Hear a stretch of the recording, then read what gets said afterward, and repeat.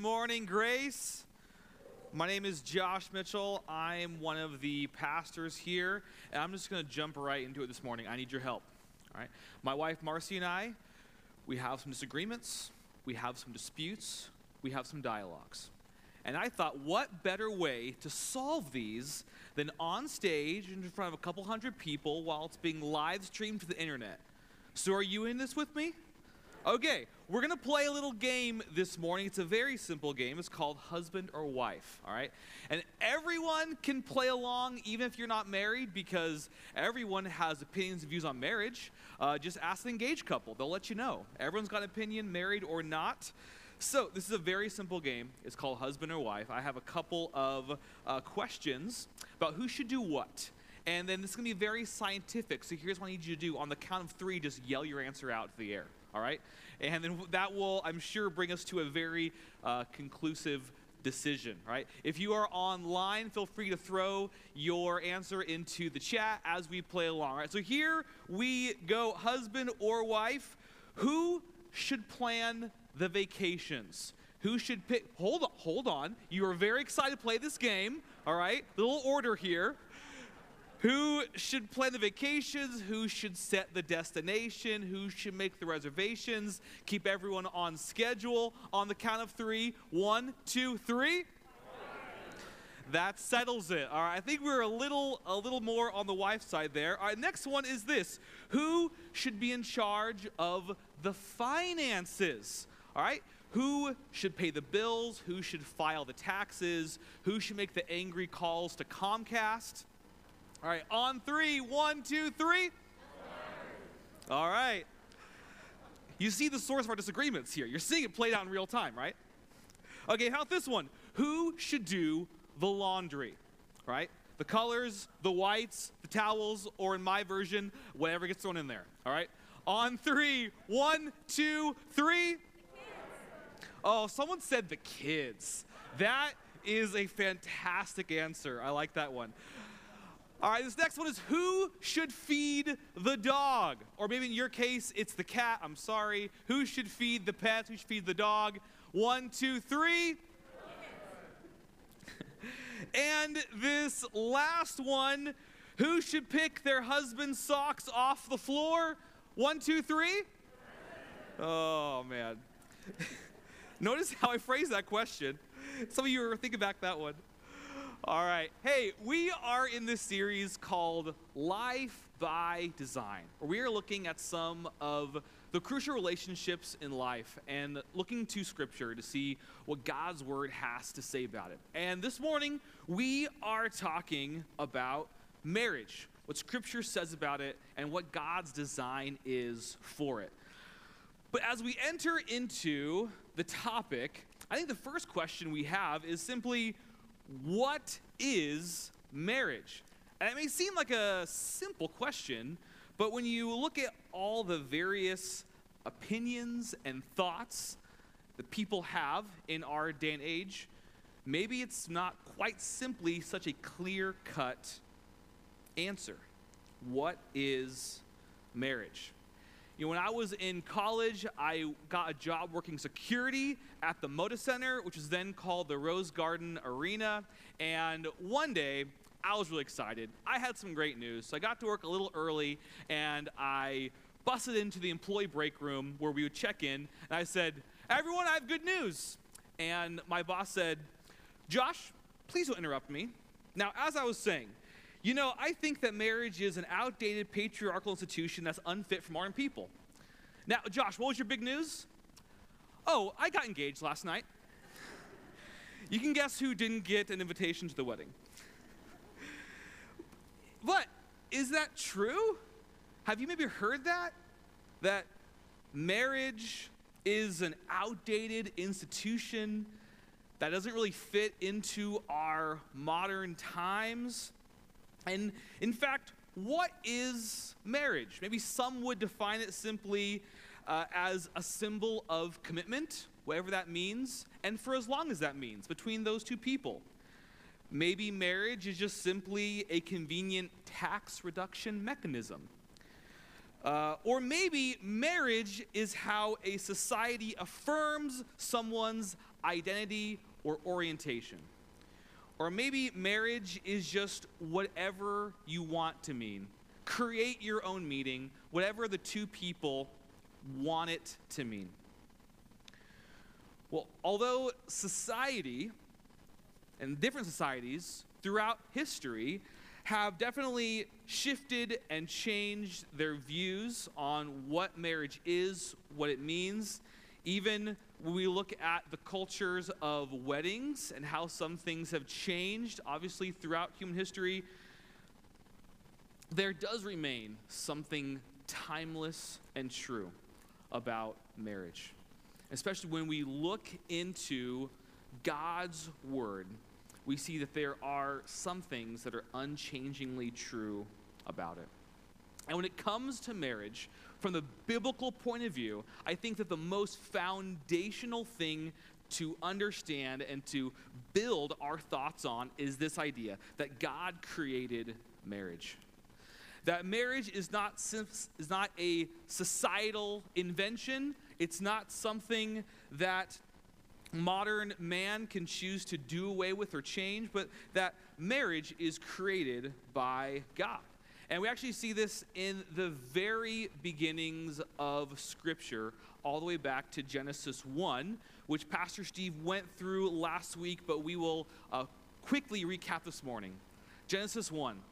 God created mankind in his own image. In the image of God, he created them. Male and female, he created them. And God blessed them and said to them, "Be fruitful, increase in number, fill the earth and subdue it, rule over the fish in the sea and the birds in the sky, and over every living creature that moves on the ground." So here we see in the very first chapter of God's word that God is the creator not only of us, that he created us in his image as his image bearers, but that he took man and woman and he created their union. And in biblical terms, marriage would be known as a covenant. And that's not really a word that we use today very often, but we do use words like a promise or even a vow. Weddings today have vows, which are promises from one person to the other. Not because they are required by law, not because they are compulsory. Now, certainly some people maybe think there's out more than others, but covenants are entered into voluntarily. They are made personally. And you can see how just as we, God's creation, reflect his image, so does marriage. It says to be fruitful and increase in numbers. It means have lots of babies, build big families. That in itself, it's like a micro creation. That just how God created everything, in some small way, a marriage relationship reflects God, even in the way of bringing new life into the world. And that marriage has some sort of intrinsic purpose. If we want to put that Genesis 1 verse back up there for a second, you can see that God gives the first man, the first woman, a task to rule over the fish, the sea, and the birds of the air, and everything.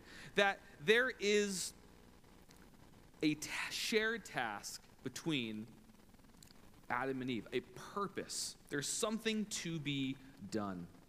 And in this creation, not only are new things brought forth, but also some things are distinguished from the other. Later on in Genesis chapter 2, it says that this is why a man leaves his father and mother and is united to his wife, and they become one flesh. This verse has been summarized as leave and cleave, right? The idea that, hey, as long as you are a child, you live with your parents. But at some point, you move out. And although in our modern world, that doesn't always line up with marriage, in the ancient world, it did. That you would live in your father's house with your nuclear family until it was time to be married. And then you would move out. You'd be your own family and have your own place to live. When I got married, we spent all of 4 days in the same part of the country where my parents and my wife Marcy's parents lived. And then we moved from Washington State to Washington, D.C., about 3,000 miles on day 4 of our marriage.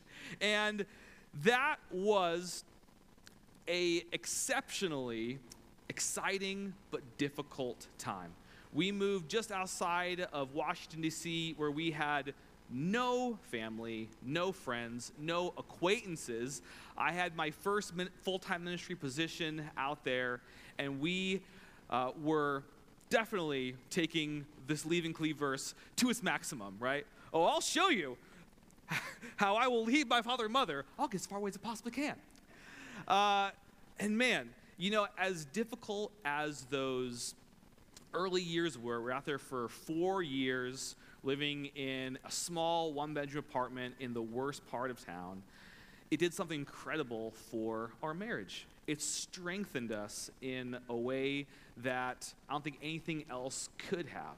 And if you are young and married, one small suggestion I have for you is don't get roommates. Don't move in with mom and dad. As hard as it is financially in this day and age, that God is creating something new in a marriage. And he's bringing something new out of that. And for the new to start, the old has to pass away. You know, what's interesting about marriage, especially as we look in these first 2 chapters, is that it's not a command. Now, God gives lots of instructions and commands in his word, but marriage isn't one of them. You actually can't find any verse in the Bible where God commands people to be married, because it's not a command. It's a commitment, and it's not forced upon us. It's something that we voluntarily, gladly enter into. And you know, when it comes to things like marriage, and especially in the church, and the way churches have talked about marriage throughout the years, it almost seems as if marriage is a requirement. And that if you're not married, or you're not married anymore, well, then you're kind of like a second class in the church. And that, you know, marriage is the ideal. And if you can't meet that ideal, well, then you kind of fall short. But that doesn't actually fit at all what marriage is from the Bible. Because marriage isn't compulsory, and it doesn't make you more or less created in God's image, loved by him, a reflector of his image. And single people, whether you are single by choice, not by your choice, by death, that you are a gift to the kingdom of God. And you are just as much an image bearer and a furtherer of God's kingdom than anyone else in this church. And in fact, this whole issue of singleness is so important. We're not just going to shoehorn it into a message on marriage. We're going to talk about it for its own week. So in the weeks to come, we're going to look at what the Bible says about singleness by itself. But I want you to hear me say that as we go through and talk about marriage a lot today, that marriage is not this command that if you can't live up to, you are falling short in God's eyes. Not at all. So if marriage is created by God, then it would seem that there is a purpose for that creation. God doesn't seem to create anything just for no reason at all. So if marriage has a design, marriage has a purpose, what is it? I think it would simply be to mirror God's love. That to reflect one of the most important aspects of himself. I brought here with me on stage my favorite hammer. This has gotten me through many different projects in and around my house, under the house, on top of the house, outside, inside. And it's just a simple hammer, but it was created and designed for a reason, which is to build, or maybe specifically to hammer nails. But the shape, the design, the weight, the handle, it was all made for a purpose. Now, the interesting thing is, once I bought it, took it home, put it in my toolbox, pulled it out of my toolbox, as a free will human being, I can kind of use this hammer for whatever I want, right? I could try and make my breakfast and flip pancakes. I could try to use it to screw in nails, or I could use it to hammer nails. But no matter what I try to use this for, the purpose and the design doesn't change. Now, much like marriage, this is a powerful tool. And it's not a power tool, but it's a powerful tool, right? And you can imagine the useful things you could get done with this, especially figuring what you could do if you didn't have it, you needed it. But it doesn't take much imagination to think about the damage that this could do, being as unpowered tool as it is. In fact, I want you to imagine if for some reason there was a gang going around town, wielding hammers, hitting people in the knees. And someone would say, what a wretched, awful tool. It is unfit for modern society. I think you would say, well, certainly the action was wrong, but someone has been using this against its design and creation. I think we'd see the same thing with marriage. That although God has designed it for good and designed it for a certain purpose, as free will human beings, things can be used against their purpose to bring harm and hurt into our world. So, how exactly can a marriage be used according to its design? How can it be used well? How can it be used in order for it to be beneficial, good, and right? All right, we are going to jump into God's Word today. But before we do, I need you to pull out your Bibles, either paper, on your phone, whatever it is. You can find your way to the New Testament letter of Ephesians. We're going to be in chapter 5. But as we do that, I want you to reach across your body, grab your imaginary seatbelt, and just buckle up, Buttercup, all right? And I want you to tighten that thing low and tight across your waist, just like an airline flight attendant would tell you to do, all right? Because this is going to be good, all right? Here we go. Ephesians chapter 5, starting in verse 21. Submit to one another out of reverence for Christ. This is instruction to all Christians, the body of Christ, to be submitting to each other out of reverence for Christ. Verse 22, wives, submit to your own husbands as you do to the Lord. For the husband is the head of the wife, as Christ is the head of the church, his body, of which he is the Savior. Is your seatbelt on tight enough? You may want to tighten up just a little bit, all right? Here we go. For as the church submits to Christ, so also wives should submit to their husbands in everything. Husbands, love your wives just as Christ loved the church and gave himself up for her, to make her holy, cleansing her with the washing with water through the word, and to present her to himself as a radiant church, without stain or wrinkle or any other blemish, but holy and blameless. In this same way, husbands ought to love their wives as their own bodies. He who loves his wife loves himself.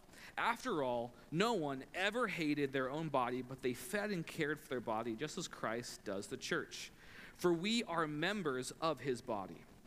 For this reason, a man will leave his father and mother and be united to his wife. The two will become one flesh.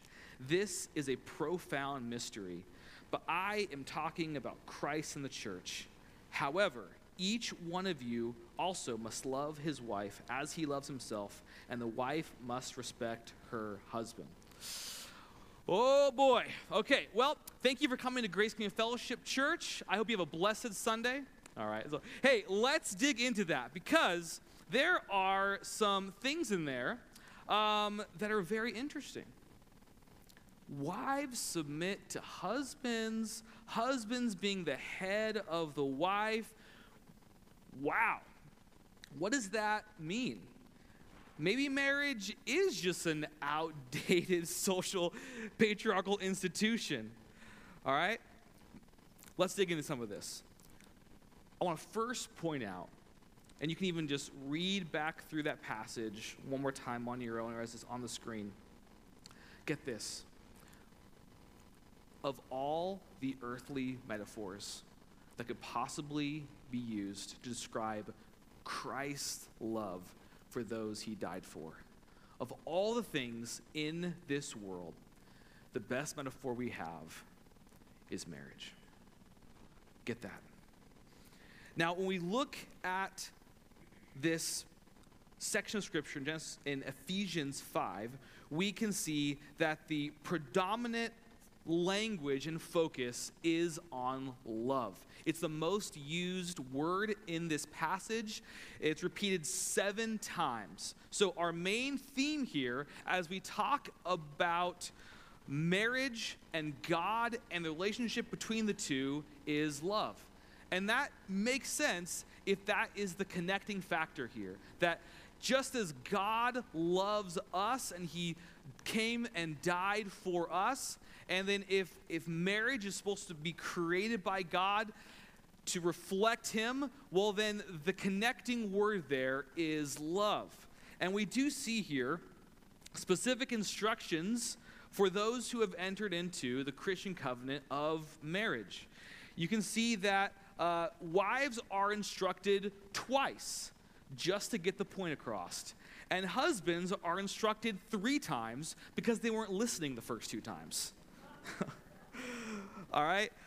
And there are some very interesting words here, right? Wives are told to submit themselves to their own husbands.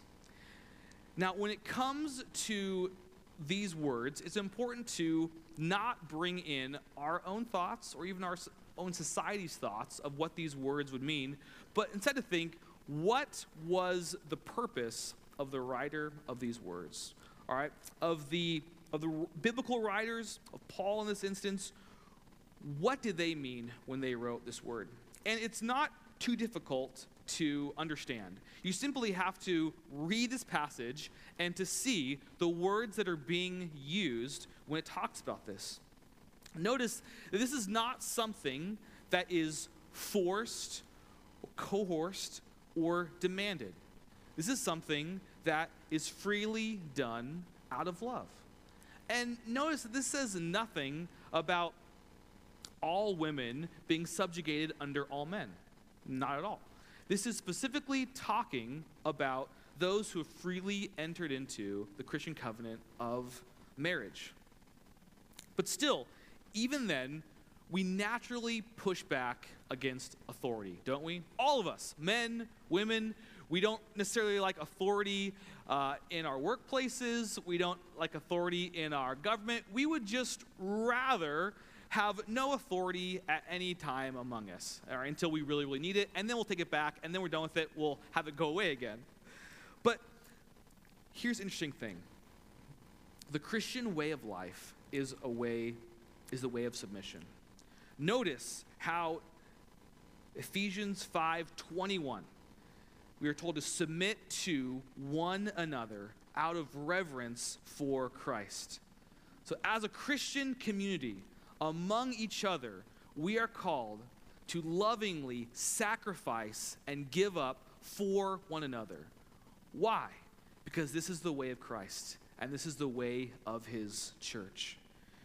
You know, even Jesus submitted to his Father in his ministry here on earth. And he modeled to us the way of following him, the way of living in the Christian community. And that is one of submission. Now, we notice that in verse 23, it says, "For the husband is the head of the wife, as Christ is the head of his church." Now, notice what that means. This idea of leadership, of headship, of authority. This is not authoritative or domineering. This is being like Jesus. This is sacrificial service and love. It is simply to be like Jesus, to talk like Jesus, to live like Jesus. I heard someone this week offer me the explanation that for the Christian, headship means this: taking initiative for the benefit of your spouse. You could also maybe say sacrificing for the benefit of yourself, of your spouse, to do what Jesus did. Even looking at the meaning of this text here and defining these words, we can still see how these ideas run deeply against the grain of our culture and of our world. But Christian marriage has always been countercultural, and it always will be, because it was pre-cultural. Before there was any society or community or culture, there was God's design. Now, something very interesting here that I think we need to understand.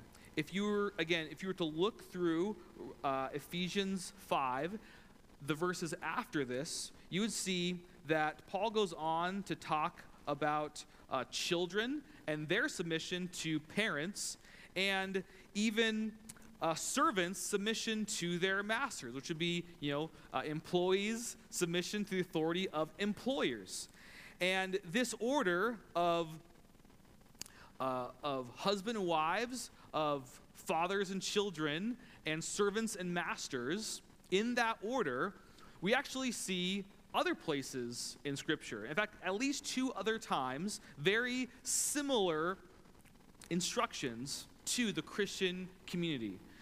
Now, this is most likely a reference to the Roman household code of the first century, which was developed by Aristotle, which was simply this: that husbands are to rule over wives, that fathers are to rule over children, and that masters are to rule over slaves. And this was accepted by and large in the first century in the Roman Empire as what was needed for society to function well. And notice how the biblical authors, they kind of key in on this very commonly held idea, but they turn the idea completely on its head. And instead of marriage being a necessity for cultural and societal good, marriage is actually for God's love. And this isn't done out of a need for a good society or for a need for order. It's done out of love. And instead of a purely authoritative rule, this is a loving sacrifice and submission. And, if the Roman culture viewed marriage for cultural good, maybe our current culture views marriage for personal good.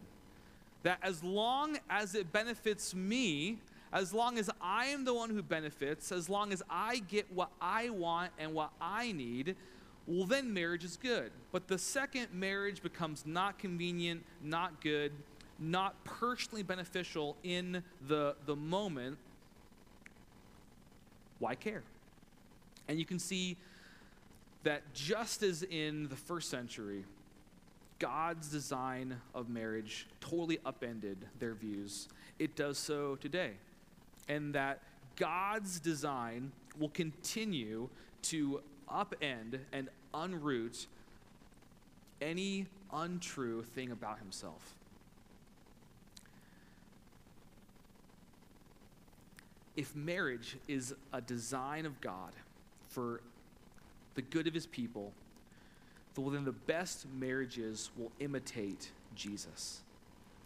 The best marriages will imitate Jesus. If we were to jump back to the first verse of Ephesians chapter 5, it says this: follow God's example, therefore, as dearly loved children, and walk in the way of love, just as Christ loved us and gave himself up for us as a fragrant offering and a sacrifice to God. In these two verses, we get a beautiful, simple version of what it means to be a Christian and what it means to be a follower of Jesus. It's to follow God's example and to walk in the way of love as Christ loved us, to do what Jesus did, to live life as he did. And if you are married in this room and you're sitting back and you're reflecting on your marriage, maybe even thinking about things that you could say different and do different, here's the thing. The very best thing that you can do for your marriage is to get closer to Jesus. Because the more time you spend with Jesus, the more you'll be like him. And the more you'll be able to imitate him by loving like him, by sacrificing like him, by doing the things he would do, by saying the words he would say. You know, I think a lot of times, by default, I think about marriage as being 50-50. I have my chores, my wife has her chores. You know, I have my job, she has her job. You know, I want to go to my favorite restaurant this week, and so next week we'll go to her favorite restaurant. And it's very easy to look at marriage as being like 50-50, right? Let's just make sure I get one, then you get one, and then I'll get one more, and then maybe I'll get one more, but then you can get one after that, right? Maybe like 40-60 my way. But that's not what marriage is. It's not 50-50. Because Jesus is not 50-50. Jesus doesn't say, you know what, I'll forgive your sins as long as you can meet me in the middle, right? As long as you can put some work in, then I'll meet you halfway. Jesus, before we were even born, came to this world while we were still sinners to die for us, to give 100% of his life for us while we completely rejected him. And he rose again that we may have new life, not because we met him halfway, but because he gave 100% of himself for us. And if we are to be reflections of Jesus in this life, then none of our relationships can be 50-50. Our friendships, our family relationships, our marriage relationships have to be 100% dedicated to being like Jesus, to selflessly serving and loving and doing the best for others, denying our own selves, giving up our rights, our preferences, our opinions. And that is the kind of living that reflects God and his goodness and his love for us. You know, before I got married, I thought I was a pretty selfless person. You know, I thought I was like, I'm a pretty good guy. You know, like I'm not living for myself, and oh gracious, the wake-up call I got, right? When, you know, I don't think the first sentence that would pop into Jesus' mind when he got up was, I wonder who's making me breakfast this morning. Well, guess what? It's mine, right? Why don't I smell bacon? It's 7 o'clock. It's so easy to default to living for ourselves. How am I going to get served? How can I be helped? What can you do for me? And if I thought I was selfish when I got married, then I had kids. And then I realized, oh my goodness, can I ever stop thinking about myself for a moment? No, I can't. I'm still trying. And you know, the reality of life is that much like this hammer, what God has made for good, we have used for evil. And we have done that with every good gift that God has given us. And so, unfortunately, our lived experience, our world, does not always match up with the Ephesians 5 that we read today of love, of sacrifice, and of care and God's reflection. In fact, many of us have experienced the reality of broken relationships, of broken marriage, of harm, personally, in our family, in our friends. It's all around us. We've been through divorces, whether we initiate it or not. We've been through separations. Maybe you've had intense spiritual mismatch in a relationship, abuse. There is incredible hurt that has come into our world through marriage. Not by God's design, but through evil choices. Sometimes ours, sometimes others. And if you have been or currently in an abusive relationship, I just want to say that we want to help you, and we want to be here for you. And if you are struggling with shame or guilt or hurt surrounding any of these things, God has grace and forgiveness and love to you. Whatever you've done, whatever has been done to you, God is not here to shame you for the ideal that you could not uphold.